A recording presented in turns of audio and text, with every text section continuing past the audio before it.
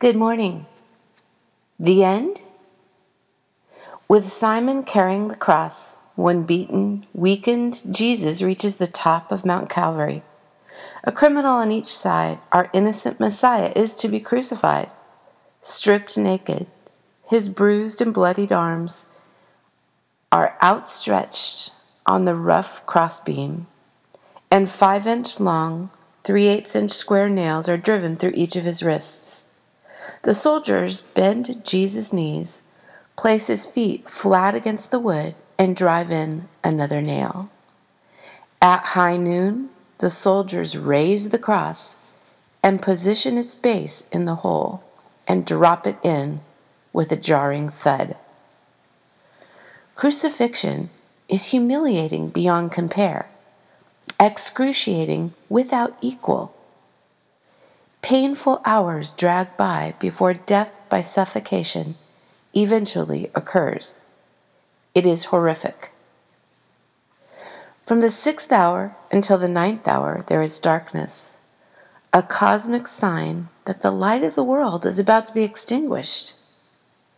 About the 9th hour, Jesus cries out in a loud voice, "Eloi, Eloi, lama sabachthani," which means, my God, why have you forsaken me?" The words fulfill David's own in Psalm 22, verse 1.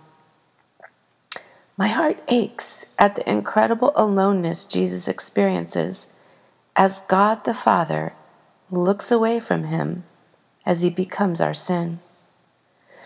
Later, knowing that all is now complete, the scripture fulfilled, Jesus says, "I am thirsty." Immediately, a sponge filled with wine vinegar is offered for Jesus to drink. Right after, Jesus says, "It is finished." Tetelestai. He calls out in a loud voice, "Father, into your hands I commit my spirit." Tetelestai. Then Jesus breathes his last. Tetelestai is a Greek expression, but everyone standing within earshot gets it. It is finished. You see, tetelestai, when used in accounting, means paid in full. In fact, archaeologists have found papyrus tax receipts with the word written across them. With Jesus' dying breath, our sin was paid in full, and our debt was canceled. Joseph of Arimathea asks for Jesus' body, and along with Nicodemus, take Jesus' battered and blood-soaked body down from the cross.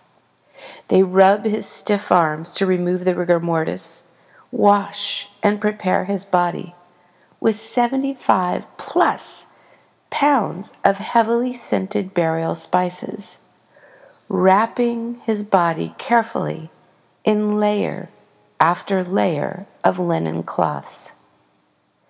A separate napkin is carefully tied under Jesus' chin to keep his mouth from gaping after the muscles begin loosening. They work quickly. Jesus has to be in the tomb by sundown for 2 reasons: to keep the Sabbath, and also the law required that the executed be buried the same day. Apparently, this is the end of the rabbi from Nazareth. Could it be? How else could it be, based on all that is happening? A massive stone is rolled in place to cover the open tomb. A cord pulled across and stamped with the ominous Roman seal.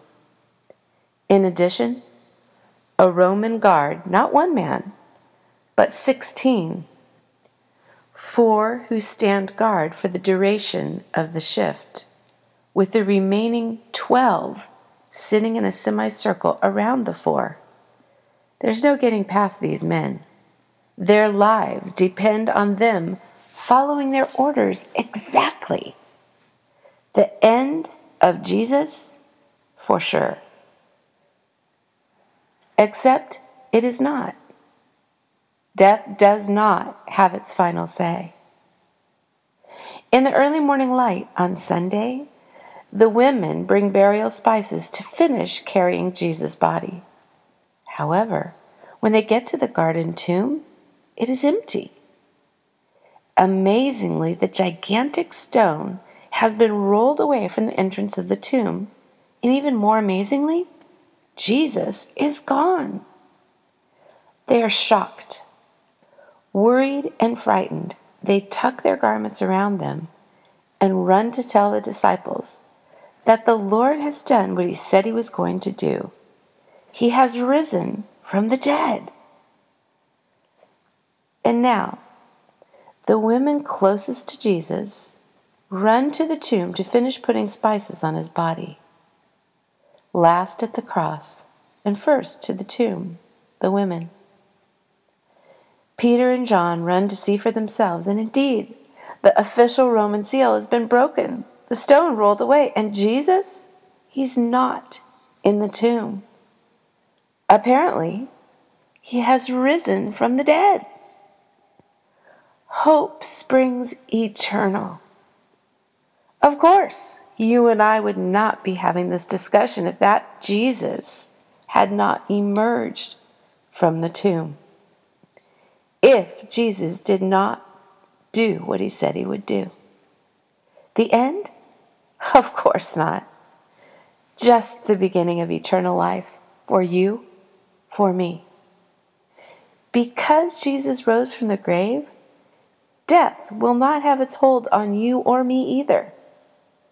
Death was not, is not, the end.